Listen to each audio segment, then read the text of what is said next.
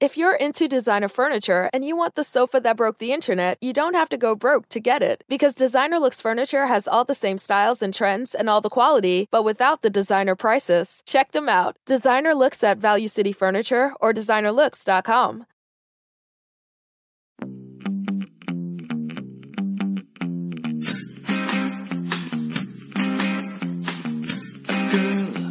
So alluring.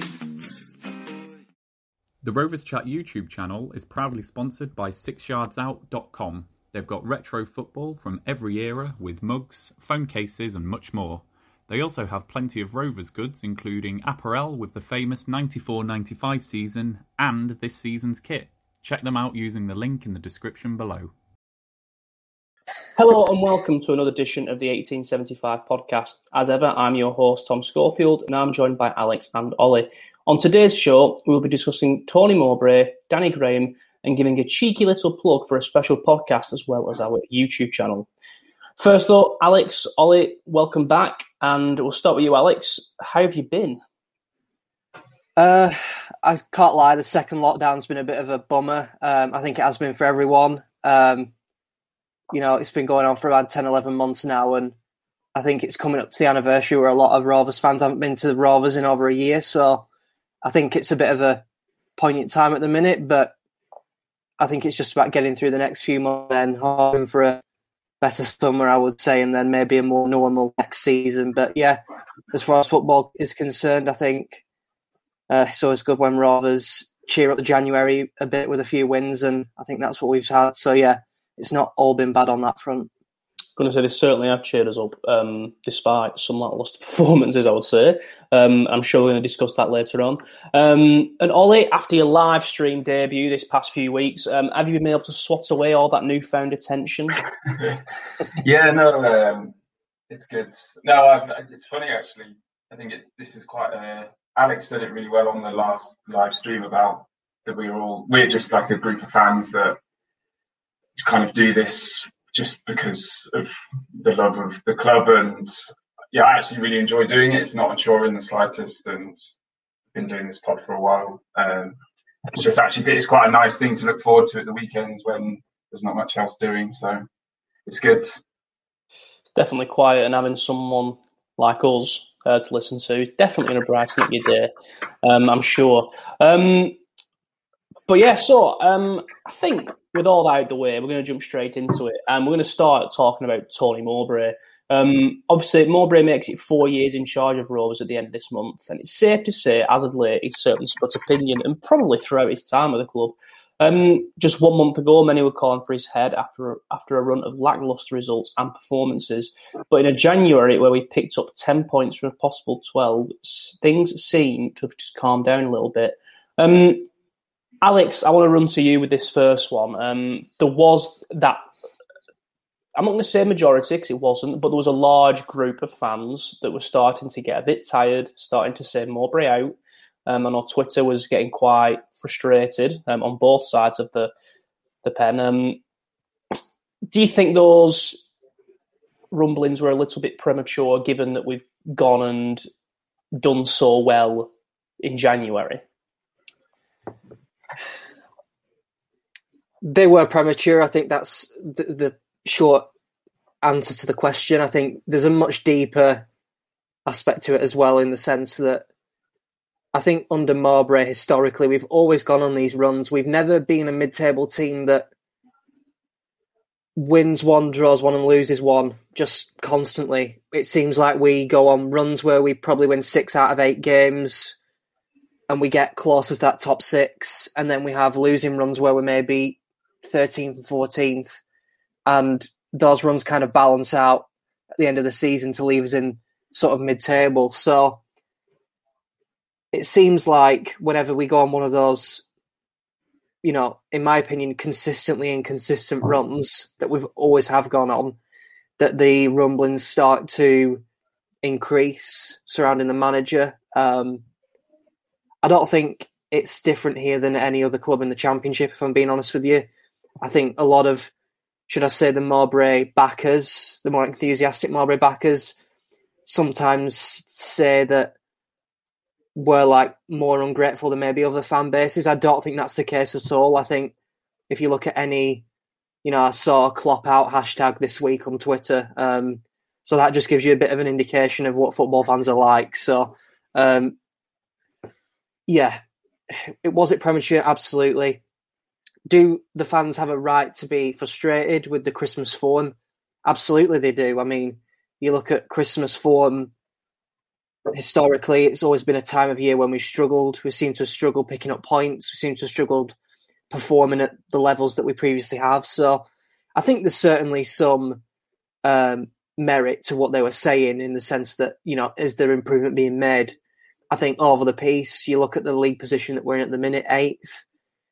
We finished last season 11th, so there is improvement there. I think there's been improvement in style of play as well as league position, so that's a double whammy for me. And so as long as we're on that trajectory, I'm relatively relaxed about a manager, and I don't really feel the need to rock the boat in the sense of I don't really know who we'd bring in. I don't really know who we'd bring in would get more out of this group of players than what Mowbray has, if I'm being honest with you. I also think that if a manager did come in and get us into 6th and got us up in a miracle, that I think the Premier League season would be so exceedingly unpleasant with a lot of defeats that I don't think we're yet ready to make that step up. And I think all those things together makes me more relaxed about the manager than perhaps many fans are. It certainly would be unpleasant, I think, but then the money would counteract that because it would basically secure our future, especially in the current climate. Ollie, jump to you then. Alex mentioned a bit there about the performances and performance levels, perhaps the style of play. Perhaps I'm being unfair here, and I think I probably am, but I'm going to do it anyway. Have we been a bit lucky over January? It is a results business, and we've been picking up results, but we haven't been playing well, have we? I mean, look at the Middlesbrough game. There was a sense of luck there. Branthwaite should have been sent off. Thankfully for us, he wasn't.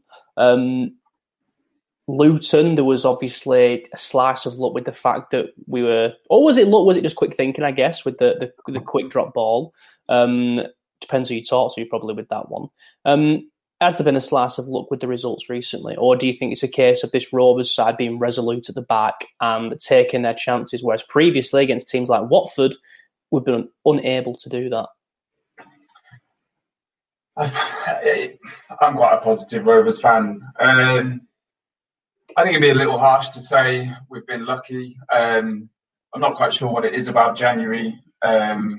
Certainly since we've been back in the Championship, I think that first season, I think we won every game in January, but then I think we lost nearly most of our games going into February. I think it was 10 in a row we ended up losing or something like that. 8 or 9. We seem to do well in January and get within touching distance of the playoffs, and things go wrong in February and March. I don't think we were as good last January, but we still went. I think we lost the first game, but then went unbeaten the rest of the month with a couple of wins.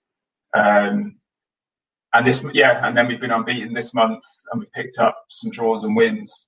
No, I think, I don't think we were lucky against Birmingham. I think it was a tough game, but I think we deserved to win it. The Middlesbrough game, I don't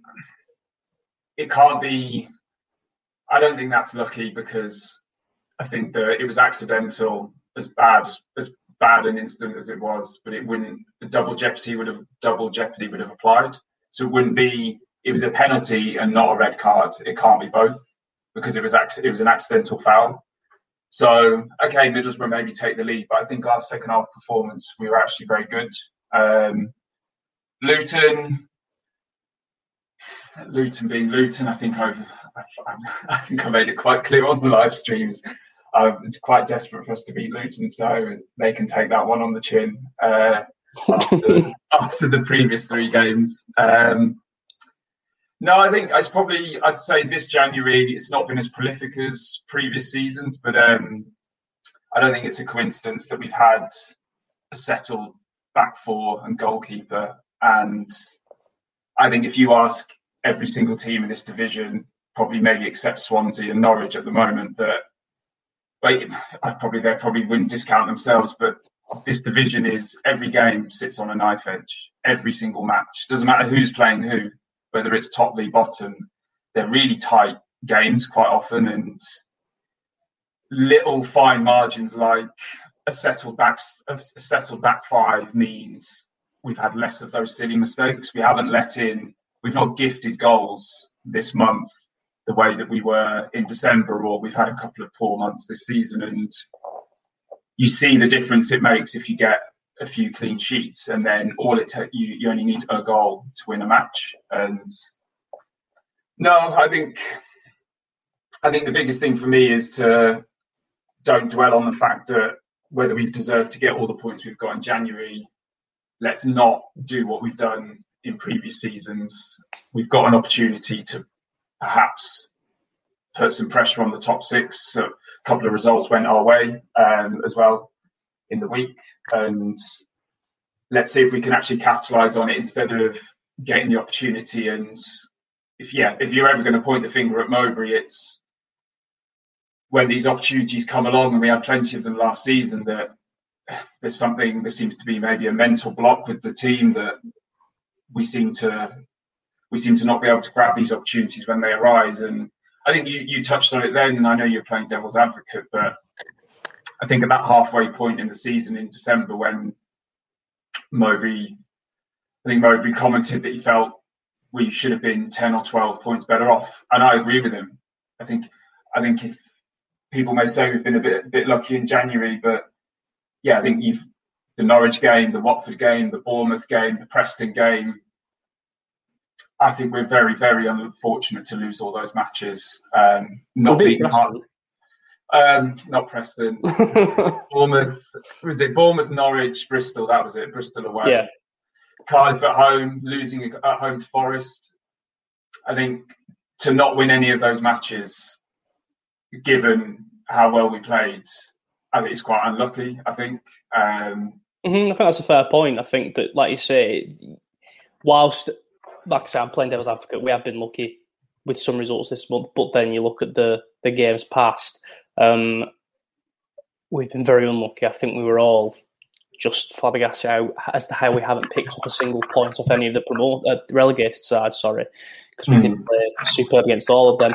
I just want to ask you something else, Ollie, with regards to Mowbray. Do you think that we have to look beyond results when it comes to Mowbray? And hear me out a minute, because I don't know if Alex would agree with this.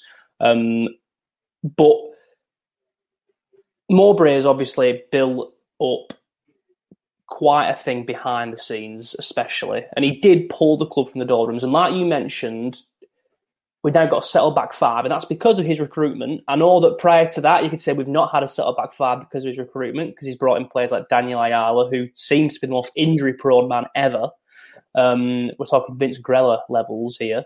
But do we have to look beyond the results with Mowbray because of the work he's done behind the scenes? Or is it a case of, that's your job. At the end of the day, you do that work behind the scenes so you can get results on the pitch, and that's what really matters. That's what we measure you with. Yeah, I think so. I think it's a secret that I'm always very much a Mowbrayan.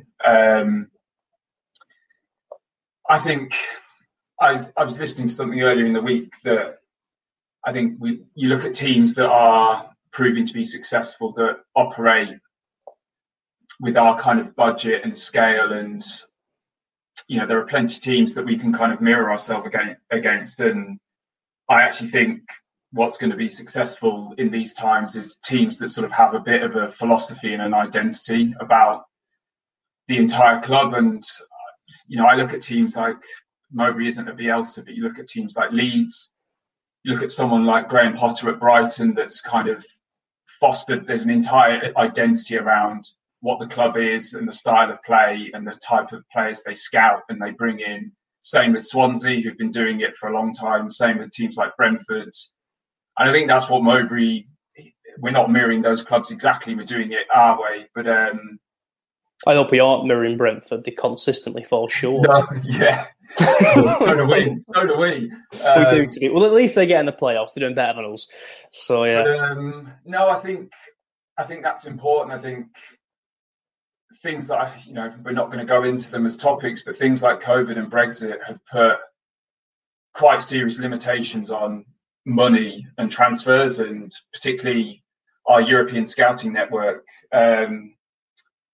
If we were to change manager who comes in and wants his own backroom staff and wants to bring in players that suit that style of play, we can't afford to rebuild the squad, and equally, it is difficult to get players in at the moment. And so there's some of it's about just being pragmatic as well, that it's not that bad. Mowbray is great.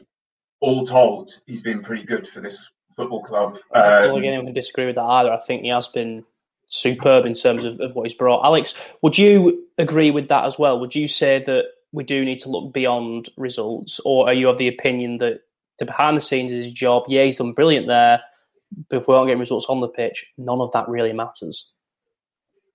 In terms of his job and keeping his job, I would say that results is the determinant factor in that. But I would say that if he does leave due to negative results, I think he'll leave behind a system in place that was an awful lot better than when he came in. I can only talk about, for example, recruitment. The club followed a very 1960s model of recruitment where it was, he looks like a good player, let's sign him. I saw him play against me when I was manager of Rochdale and he looked all right and he stuck a goal in from 30 yards out, so we'll sign him. A very ancient model of doing things. And I think what the manager has done, give him all due credit for this, is that he's spoken for many years now about putting a recruitment department in place, and all of us have turned around and said, well, where is it? And we said, well, where is this recruitment department that you've talked so much about? What I think you've seen in the last, particularly, I would say 18 months, probably 12 months, is I think that's come to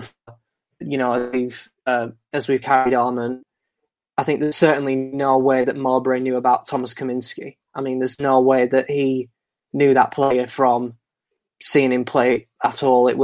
That was a signing recommended by the people at the club in the recruitment side of the club, and the manager obviously green-lighted that, and I think you've seen the results of it. I want to know whoever decided to make that recommendation of Kaminski. I'd like to know who that is for a start, and I'd like to give them a pay rise. And then I'd also like to know who recommended Dolan for a start. So these are systems that the club has in place, regardless of the manager now. And I think if Mowbray ever does leave, I think he spoke about this in the local press this week, that the journey will come to an end at some point with Rovers, whether it be retirement, sacking, or we don't know, we can't predict the future. But when he does eventually leave, he will leave systems in place at the club that weren't in place when he arrived, and for that I will always be grateful for him, even if he leaves under a cloud of bad results. Let me make that absolutely clear. I know the state the club was in when he arrived, because we were all upset by it, and we remember that, and we remember the acrimony in division at the time. So I remember what the club was like at that time, and I appreciate the difference now. And I think all of the debates around keeping the manager or not don't focus on what Mowbray has given the club. I think it's purely out of a desperate desire to get good results. It's a reactionary, isn't it? It's a reactionary thing in terms of bringing them in. I think you're spot on as well. For what it's worth, I'm pretty sure all three of us are Mowbray in. Just nod if that's the So I like I said, I know you are. I'm pretty sure you are, Alex. Just another question with regards to Mowbray, Alex, towards you. Mowbray clearly attracts good young talent. We've seen this on 3 occasions now with loans from Premier League. So obviously there's the Harvey Elliott, who's been nothing short of exceptional. Branthwaite, who's come in and really, like we said before, settled that back five that we've got and just given us some stability. And then obviously there's Harwood. Is it Harwood Bellis, how do you pronounce it? Howard Bellis, yeah. Bellis. Howard Bellis, I'm an yeah. idiot. So he brought in Howard Bellis, who I've not seen him play, but by the people in Rovers chat who do know their stuff, Andy and Joe, they both obviously give rave reviews for him, as well as the likes of Nixon on Twitter, who really seems to, I think he described him as a Rolls Royce of a player, and that can't be a bad thing. Does he deserve credit for attracting that young talent? Because that's not easy to do. We've missed out on players in the past because they've not deemed Rovers a good place to go in terms of their development. And we've had some duff loans, Jack Byrne, to name one. I can name some more if you want. Yeah, it was a lad from City. In our first season back. We've had Raheem Harper, who didn't play. Raheem Harper, he's gone to Birmingham now, actually. But yeah, we've had some... Stephen Hendry from West Ham. Yep, Stephen Hendry. So we've had some duff loans, haven't we? And we're now bringing in players that clearly are highly rated, who are going to improve our side. How much credit does Mowbray deserve for being someone that youngsters look at and think, look at Tosin Adarabioyo, he's now playing week in, week out in the Premier League. Look at Harvey Elliott, he's getting experience playing week in, week out for a team that's pushing towards the playoffs. I want a piece of that. I think with a lot of these young players, particularly the players involved in the England setup, it's often word of mouth and speaking to your mates who've been under the manager and whether it's a good place to be, whether the training ground's a good environment, whether the squad's a good environment, whether the manager looked after them properly. All these things are kind of word of mouth that you really kind of need the first one to go well, and then you kind of get the domino effect of that. And I think we've seen that really. I think one thing I would say, and I think this really goes right to the heart of what Rovers need to be doing as a club at the minute, is that we are never going to have the biggest budget in the Championship. If we want to get promoted to the Premier League, as Rovers, we have to perform beyond our financial means. And the only way to do that is by getting loan players into the club that are better than the ones we've already got. There's no other way that Rovers can compete with the parachute payment clubs and the financial backing that brings. And so I think it's no surprise that the only times where we've ever looked like getting any loans of any stature, so like Michael Keane, for example, when we had Gary Bowyer as manager that first season, he was in charge. And then I think you look more latterly at the last couple of seasons with Adarabioyo, certainly, maybe even Reid from the first season back in the Championship. These are much improved loans than the ones we've been used to.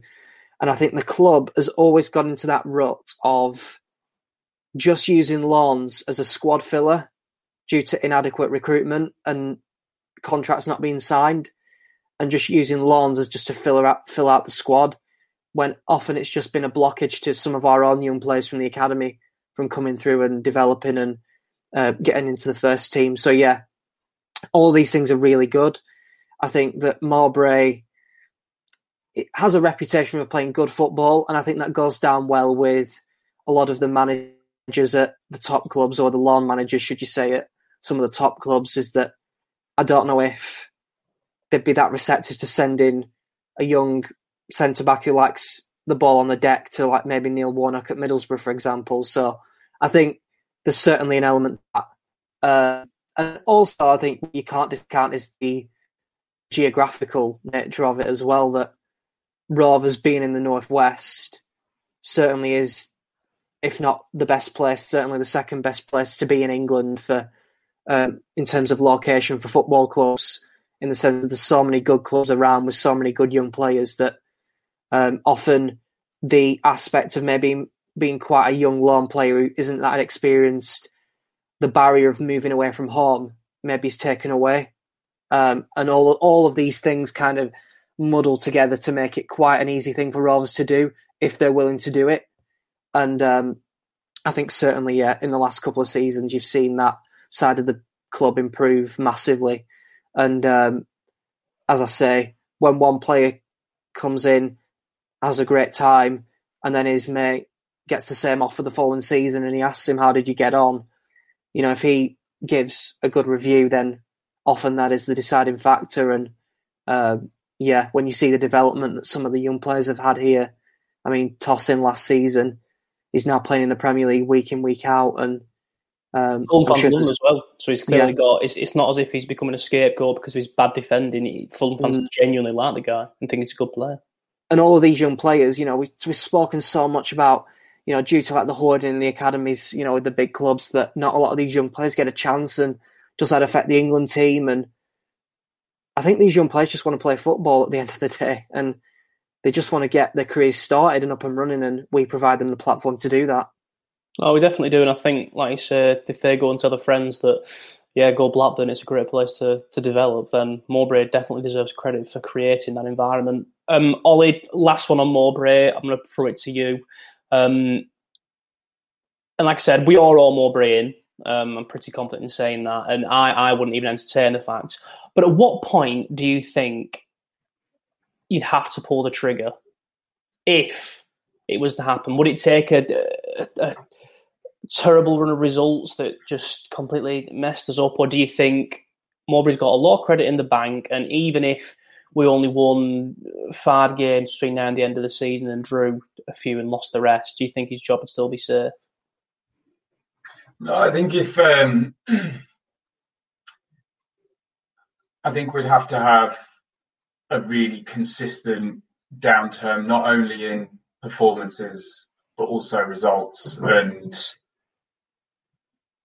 I think the point, I always feel as if you get that feeling. I mean, we're pretty used to what it's like when managers are about to get sacked, because we've had quite a lot of them in the last 10 years. It does feel weird having stability, doesn't it? It's strange. It's weird to have one for a little while.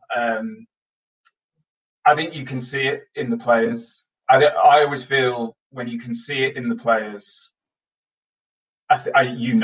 when he's got to go. I think that probably comes in conjunction with the fact that we've gone from middling, flirting with the idea of the playoffs, to middling, flirting with the idea of relegation again. I think that it's going to come. If it comes, it's going to come when we've had a bad enough run of form that we're looking down instead of kind of frustrated with being mid-table or not looking up anymore. And it's quite evident that the players are not with him anymore. And I think we're, even in our little bad spells this season, I think we're a very long way away from the players not wanting to play for him. I think, look at Tottenham the other night, that first half against Chelsea. That's a manager that needs to probably get sacked, because the players don't care anymore. That it's very obvious when a manager needs to go. I think Alex summed it. I think he sort of followed up what I was saying, that if we get to a point where Mowbray needs to go, at that kind of the infrastructure behind the club, and when I've sort of likened us to something like a Brighton or a Swansea or a Brentford, the one thing we haven't done in recruiting managers for quite a long time is the manager needs to come in. If Mowbray goes for whatever reason, I actually think we'd be recruiting a manager to come in and work with the system that's been put in place, like Swansea do. Swansea have been doing it for a long, long, long time now. You come in and this is our style of play. This is how we recruit players, and this is the philosophy of the club. We always go, we need a new manager.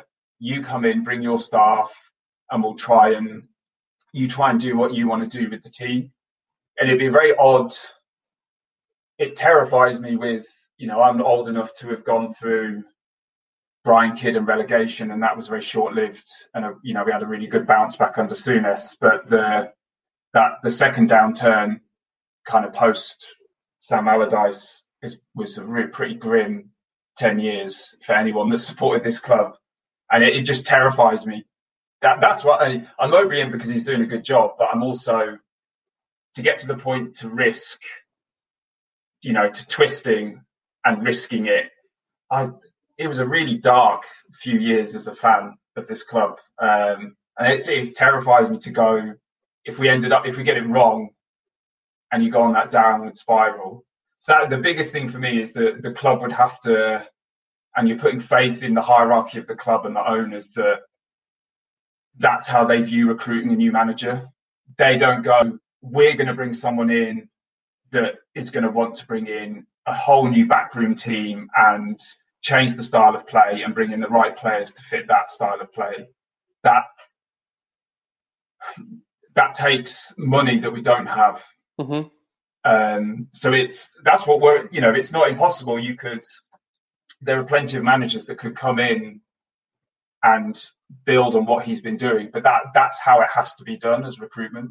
They have to come in and go, this is how this club now operates. I'm coming in to build on what Tony Mowbray's been doing, not rip it up and try and do something else. And that's, we're putting faith in owners that people have not had a lot of faith in for good reason to do it that way.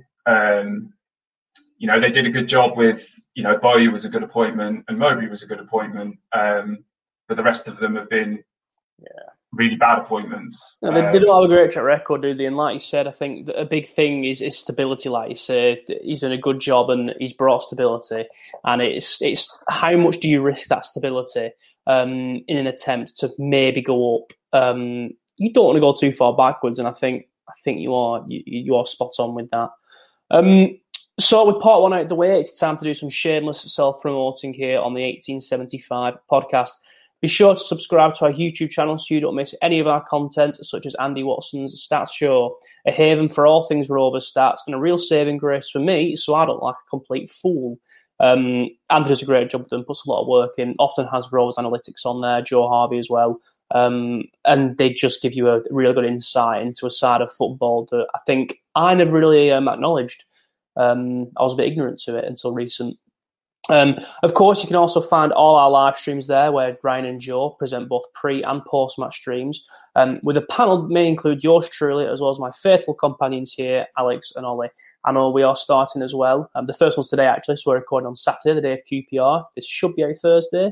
And today's a watch-along's been recorded, so I'm sure that there's going to be more of them to come your way, which I'm sure you'll enjoy watching. Us get stressed, us get happy, us lose our hair, us have heart attacks. And last but not least, you can also find the 1875 podcast, where you can catch exclusive interviews with Rovers players of yesteryear, including our most recent one with Blue Eyes himself, Craig Conway. And obviously you can listen to me, Alex and Ollie, talk absolute rubbish about all things Rovers as well.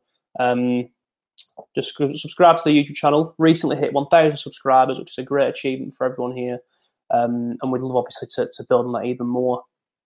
So, with that shameless plug out the way of all things Rovers chat, I'd like to take a moment now to chat about Danny Graham, who announced his retirement last week.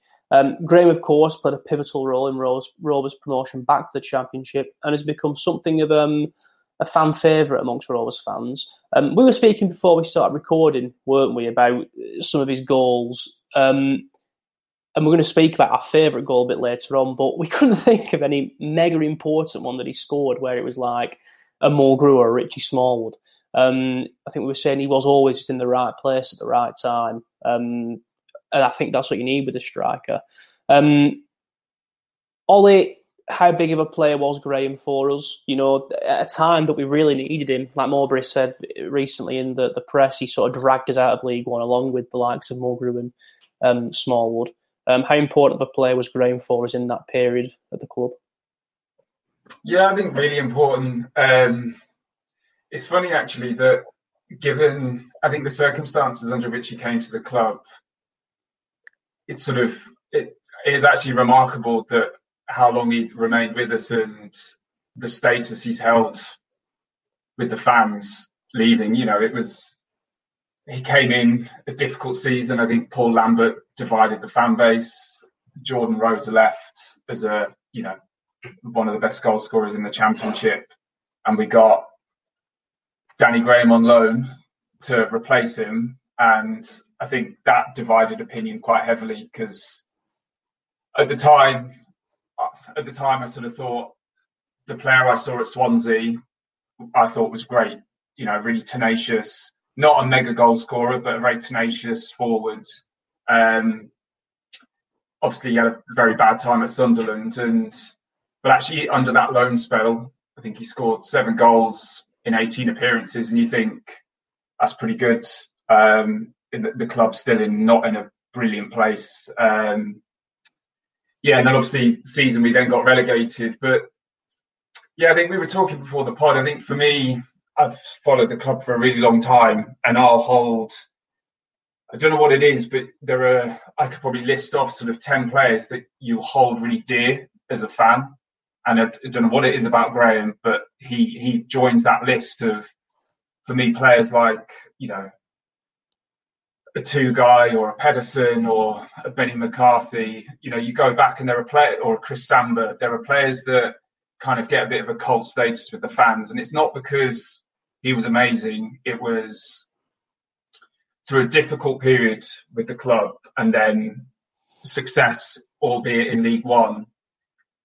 I think he played an important part, not just on the pitch, but I think probably the environment in the dressing room. And I think you look at players like Mulgrew, Dax, Smallwood, Graham, form the spine. Not only did they form like a really integral spine within a team that dragged us out of League One, I think I always got the impression, you look at like the relationship between Graham and Dak, kind of certainly off the pitch, that they were probably, you'd always hear, even though the club's sort of down in the third tier and we've had a terrible time in recent history, the noises coming out of the dressing room are, it's a fantastic side to be in, and the cultural environment of the dressing room and the squad it's characters like that kind of built, that were sort of absolute pillars of in that, and kind of creating and turning the team from a downward spiral to a club that's got promoted and restabilised in the Championship. And think about being promoted in, his highlight reel is not a highlight reel of worldies. It's just headers and scuffing goals in the 6-yard box where he needed to be, or laying it off for Dak. And I think when he came in, I think with Danny Graham, it was, if he plays towards 40 games in the season, he'll hit double figures and he'll score his penalties. He's not 20, 25 goals, but he's 15 goals and he'll score his penalties. But he will provide a really important role at the top of the pitch. And that's exactly what we got. Never say die, would bleed for the club on the pitch, and then off the pitch, he'd be rallying, work with young players, welcome people into the club, and he can, he left the club with his head held very high, and whatever's gone on at Sunderland since, he's in the twilight of his career and he's decided to retire. But I think he can look back on, I think he was quite emotional when he left the club, but like I say, few players will come back to Blackburn and get, in any capacity, and be always be welcomed by the fans, and he's very high up on my list of players. It's strange, isn't it? Like you say, I know you said before we started, and you've just said then, that it is very much a thing where no matter what, he will be welcomed back, and some players aren't afforded that. Someone like Jason Lowe was at the club for however long he was at the club. I saw someone on Twitter, I can't think who it was now, compared the two. It was a bit of a stretch, to be fair, to compare Jason Lowe's contribution and Danny Graham's. I think Jason Lowe only ever remembered for the Middlesbrough goal. But yeah, you are right, he's definitely on that list. And I think he was just a generally good person to have around the club at a time we needed strong heads. Alex, Ollie mentioned obviously about Graham. If he scores, he does score goals. With him saying that, did Graham deserve to play more football in his last season at the club? Just because I know you said that the football we play now, you prefer better style, you think it's improving results. As Mowbray said, he felt that we needed to change our style to be within touching distance or to get into the playoffs. But Graham had come off the back of a season where he'd scored 15 goals, got Player of the Year, and then all of a sudden he just sort of was replaced by a player in Sam Gallagher that didn't really have the impact I think many of us were hoping he would. I think he's now starting to show that, Gallagher, but last season he did struggle. I think when you see a manager bring in a player in for the money that you saw with Gallagher, the manager needs to justify his decision. And by that, I mean he needs to give him time, try and allow him to actually develop and improve. So I think that boxes off the first point there. I think what I would say, not only did we change to the 4-3-3 after the lockdown, which I think kind of rendered Graham's role in the team a bit obsolete in many ways. I also think that the injury to Dak at Christmas, where Graham's main purpose, in my opinion, on the pitch was to support Dak and to get Dak in the game. When Dak got injured and the manager had to change his thinking around how we create chances and score goals, and then the rise to prominence of Adam Armstrong, I think when you look back at that, I think you've got to say that the manager made the right call. I'm not Mowbray's biggest supporter, as you're all too aware, but I look back now and think, well, Graham's just announced his retirement, which is a very poignant moment, absolutely. But you know, we've now got Adam Armstrong on our books, who scored. You know, he scored nearly 30 league goals in the last calendar year, and he's probably worth nearly upwards of £20 million now. So you can look back and think, well, did Graham get phased out maybe a bit too quickly? I would say potentially so, but I would also say that managers who show too much loyalty to players that are reaching the end of their careers tend to be the managers that get sacked. And I think that Mowbray's probably learned in a long managerial career that in order to keep in a job, you need to keep improving. And in order to keep improving, you need to keep recruiting players and letting players go. And undoubtedly, Graham will go down, as Ollie said, as a player that I always hold in high regard. I'll always give him credit for sticking with the club in its time of need, because I wouldn't have stuck with the club if I was a player. I will always appreciate him for that. I think we all will.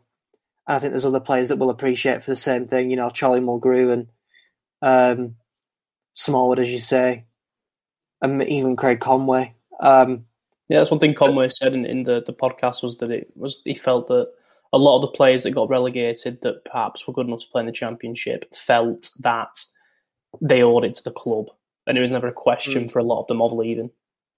And they back those words up with actions. And I think what I would say is that all of those players have now moved on, and it's sad when you look back at 3 to 4 years ago and you think, you know, what great times we had and what great actions there were. You know, some of the away games we had, the massive followings, and you look at the team that Mowbray played, and there is that kind of nostalgic sadness to it when you look at the players that are no longer here. But I also think you look at the players that we've got now and how much better we are. Let's just leave it as simple as that.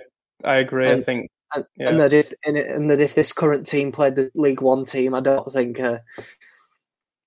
Let's just say I don't think the League One team would enjoy the 90 minutes too much. I do agree with you there, and I think you are right. I think it's easy to look back and think of happy times.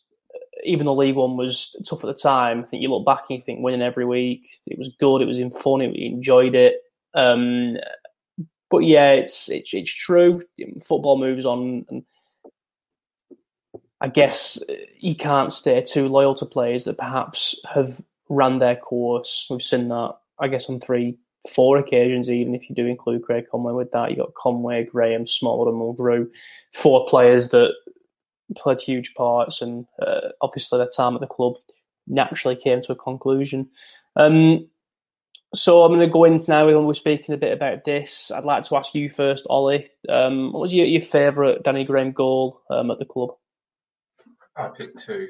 So I picked 2, and having had an emotional tribute, both of his goals came under Owen Coyle, which. But I've gone purist just for the best actual goals. So the first one would be the goal away at Derby, because it was the winning goal. I think we came from behind. I think it's very famous on YouTube as well. That 25 pass move. Barcelona. Yeah. I think that, as a team goal, and actually it was a very Danny Graham finish. That, all his role in the goal was just get that 1 yard on the shoulder and just gets a whiff in front of goal and just slots it in after, the team around him has played some really good football. Then the other one was in the FA Cup against Man U, which I actually think was probably his best strike for the club. I think, again, he was assisted by Emnes. I think both goals were assisted by Emnes. But yeah, I think it was, I think we lost the match 2-1, and I think Mahoney. It was a great game because it was, Ewood, a really full stadium. I think we got the game when Mahoney, Meggs, Pogba, I think, which was, and I think last year. Yeah, but I think we don't get many days in the sun, but it was just all moments. But to take the lead with, full stadium on TV and a really, really high quality goal against, a team of that stature and such a quality strike was great. So they're probably the two that stick out just in terms of quality of the goal for me. No, Alex, are you going to go along with that, or do you refuse to shine any praise at all on Owen Coyle's tenure at Blackburn Rovers? I feel dirty for bringing the name Owen Coyle up on this podcast. I will only mention really because the podcast wasn't a thing when he was in charge, so he never actually spoke about him. Thank God. So thank God. You never had to suffer through that. We'd have gone viral much earlier, Tom, wouldn't we? Anyway, I think looking at the goals, I think I will go along with what Ollie said about the Man United game purely because it was Owen Coyle's last game before he got sacked. So I feel as close to the end as possible. I feel that that's an acceptable way of mentioning him. And I think I don't want to cover all ground, so I'll talk about my one difference to Ollie. And I think the goal at Derby was an excellent goal. But I think when you look at, I just think about the moment with the fans and how they reacted to the goal. And I think the one that stands out for me is the goal that he scored at the end of the Peterborough game, or the second goal of 3 Rovers goals in the Peterborough game at the back end of the League One season. I remember the game being on a Thursday night on Sky. Us winning would take us within a point of promotion. We were really bad the first half as well. I think Danny Graham mentions in his post-match, I think he says something that Geordie accent said, we weren't very good in the first half at all. And the first half was abject. Did Peterborough go 1-0 up? And Mulgrew scored an own goal just before half-time, I think, that Peterborough went 1-0 up. And you could cut the tension in the stadium with a knife at half-time, thinking that they might blow it. And just that Dak header, I just have that snapshot in my head sitting in the Blackburn end of the ball coming into the box, Dak heading it, hitting the bar, and just the ball bouncing down into the 6-yard box. And it just felt like it was in slow motion. And then you just see Danny Graham coming in and nodding the ball in to put us 2-1 up. And I certainly remember the atmosphere that night being first class. And then I think Danny Graham was also the provider for that goal that wrapped things up late on in injury time. Isn't that where he comes steamrolling through and just sort of shoulder barges the defender off and then just slots through Dak? Yeah, I remember that one. And then the whole taking the shirt off, whizzing it round in the air, and then I think Bennett held the shirt. Bennett holds up the shirt, yeah. And I think they're all iconic moments from that season that I think we all kind of remember. And yeah, I think that would have to be near the top for me. You're making me all emotional now, Alex. I'm going to cry. I think mine, for what it's worth, would probably be, I'm going to choose 3, and it's all 3 of his ones against Sheffield Wednesday, just because it epitomised Danny Graham at Blackburn. In the same way that you said that Dak hit the post, he runs into the 6-yard box and nods it in. I think every single one of those goals were tap-ins into an open net. One of them, I think, was one of them, and Keith made a save, Graham just slots it in. edge of the box. Another one hit the post, I think, and Graham slotted it in. And then the final one just played across the 60-yard box, and Graham just taps it in. I think that epitomises his career at Rovers in terms of, like we said before we started recording, he never scored a 30-yarder. He never was going to do, was he? But the goals he did score were just those right place, right time, similar to Jordan Rhodes in that regard. And as Mowbray said, he's the best one-touch finisher he's ever worked with. And I think that's got to be huge praise for Graham. I think we'd all agree, like we said, that he was the perfect foil for Bradley Dack. And I'm sure that when we can go back into grounds and when Ewood can get people back on the seats, I'm sure Danny Graham will come back and we'll all give him the send-off that he rightly deserved. So before we finish, I just want to ask one more question on Danny Graham. Where do you think he went wrong at Sunderland for him, Alex? What was the thing there? Do you think it was a poison chart he was heading back to because of the fact he'd had such a torrid time there the first time? Who has played well at Sunderland in the last 6 years? That's very true, to be fair. Jermaine Defoe, is he in 6 years? Does he make 6 years or not? I'm not sure. I think there's something in the water in the northeast that means that players suddenly start playing badly. I think that could apply to both Newcastle and Sunderland actually, especially at the moment. Yeah. Alan Shearer was never good at Newcastle as he was at Blackburn, so maybe you're right. Wilson's doing all right. And we all know Wilson is doing okay. Wilson is doing fine. We all know what happened to Jordan Rhodes when he went to Middlesbrough and Gestede. Yeah. So right. Something in the water. There is something. I think, in all seriousness, though, it's a club where you never got on well with the fans, and I believe that you can only perform at your top level when you're comfortable at a club. I've never seen a player perform at their top level at a club when the fans are on a witch hunt. I guess that goes to Owen Coyle, a perfect example as well. It was never going to work out for him. I do believe that Owen Coyle sealed his own fate in many ways, but I do believe that, yes, I don't think he was ever accepted from day one. But I think he sealed his own fate with some of the decisions he made. But, I completely agree, but the point is, it was never, ever going to work. And I guess in the same way that Graham at Sunderland just wasn't going to work, not because of anything Graham done wrong, but when fans get an opinion, it's very hard to change that opinion. And I've seen it with myself. So, yeah, I completely agree with that. And I'll just put it down to the fact that, he hadn't played much football, as you're saying, that last season at Rovers. It's quite difficult to go back down into League One and play for Sunderland, in which, they are the big scalp of the division. And I think everyone raises their game against you. I think we found that when we were in that league. And it's just not easy. It's really not easy in League One. And I think it's a shame for him for it to end mid-season and in the middle of this pandemic, so he can't get a send-off from the fans. But like you say, a great career and a player we'll always remember. And as I said, I don't think you can hold the Sunderland situation against him when I think he's been quite highly regarded at all the other clubs he's been at. He definitely has, and like I said, spent a long time at Blackburn, and we do love him. And I actually told a lie. I've got one more thing I want to ask you, Ollie. Have you got a favourite memory of Danny Graham at Blackburn? Could be the aftermath of the goal, but is the one that sticks out in your mind where perhaps something funny he did, or just a moment where he celebrated or anything like that?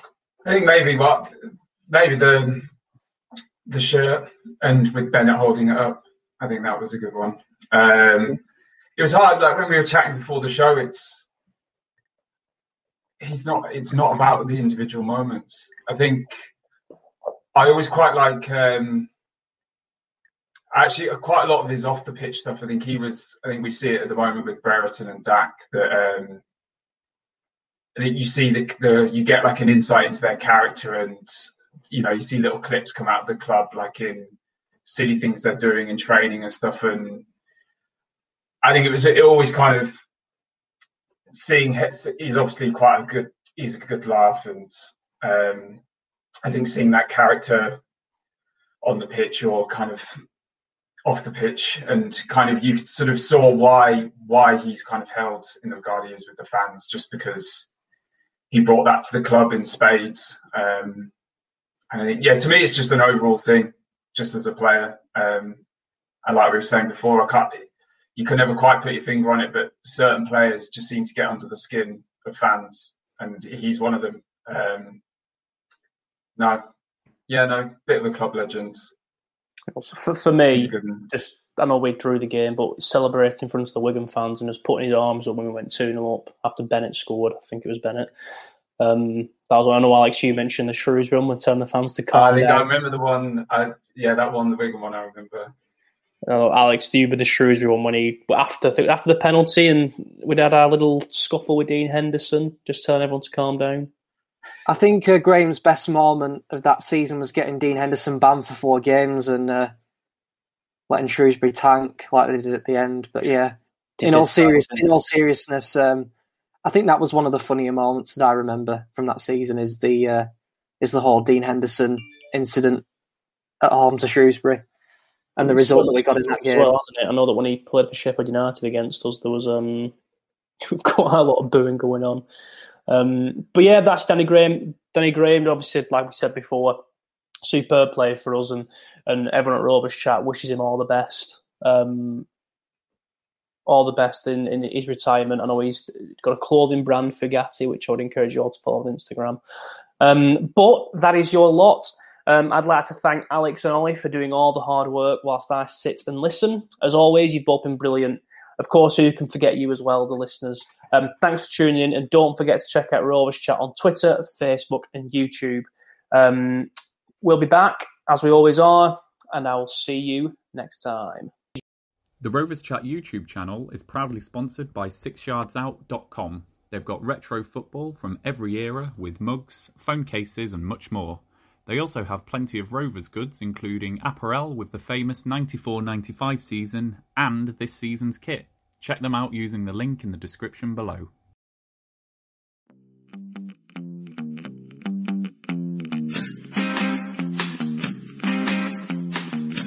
Girl, so alluring.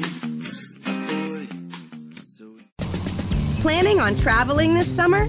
Make saving at the pump part of your plans with 2 times the fuel points from Harris Teeter. It's easy. Download your eVic coupon, and for every $1 you spend with your Vic card, you'll get 2 fuel points. That's up to $1 per gallon on quality fuel at participating BP and Harris Teeter fuel centers. Download your eVic coupon today and save money at the pump all summer long with eVic and Harris Teeter fuel points.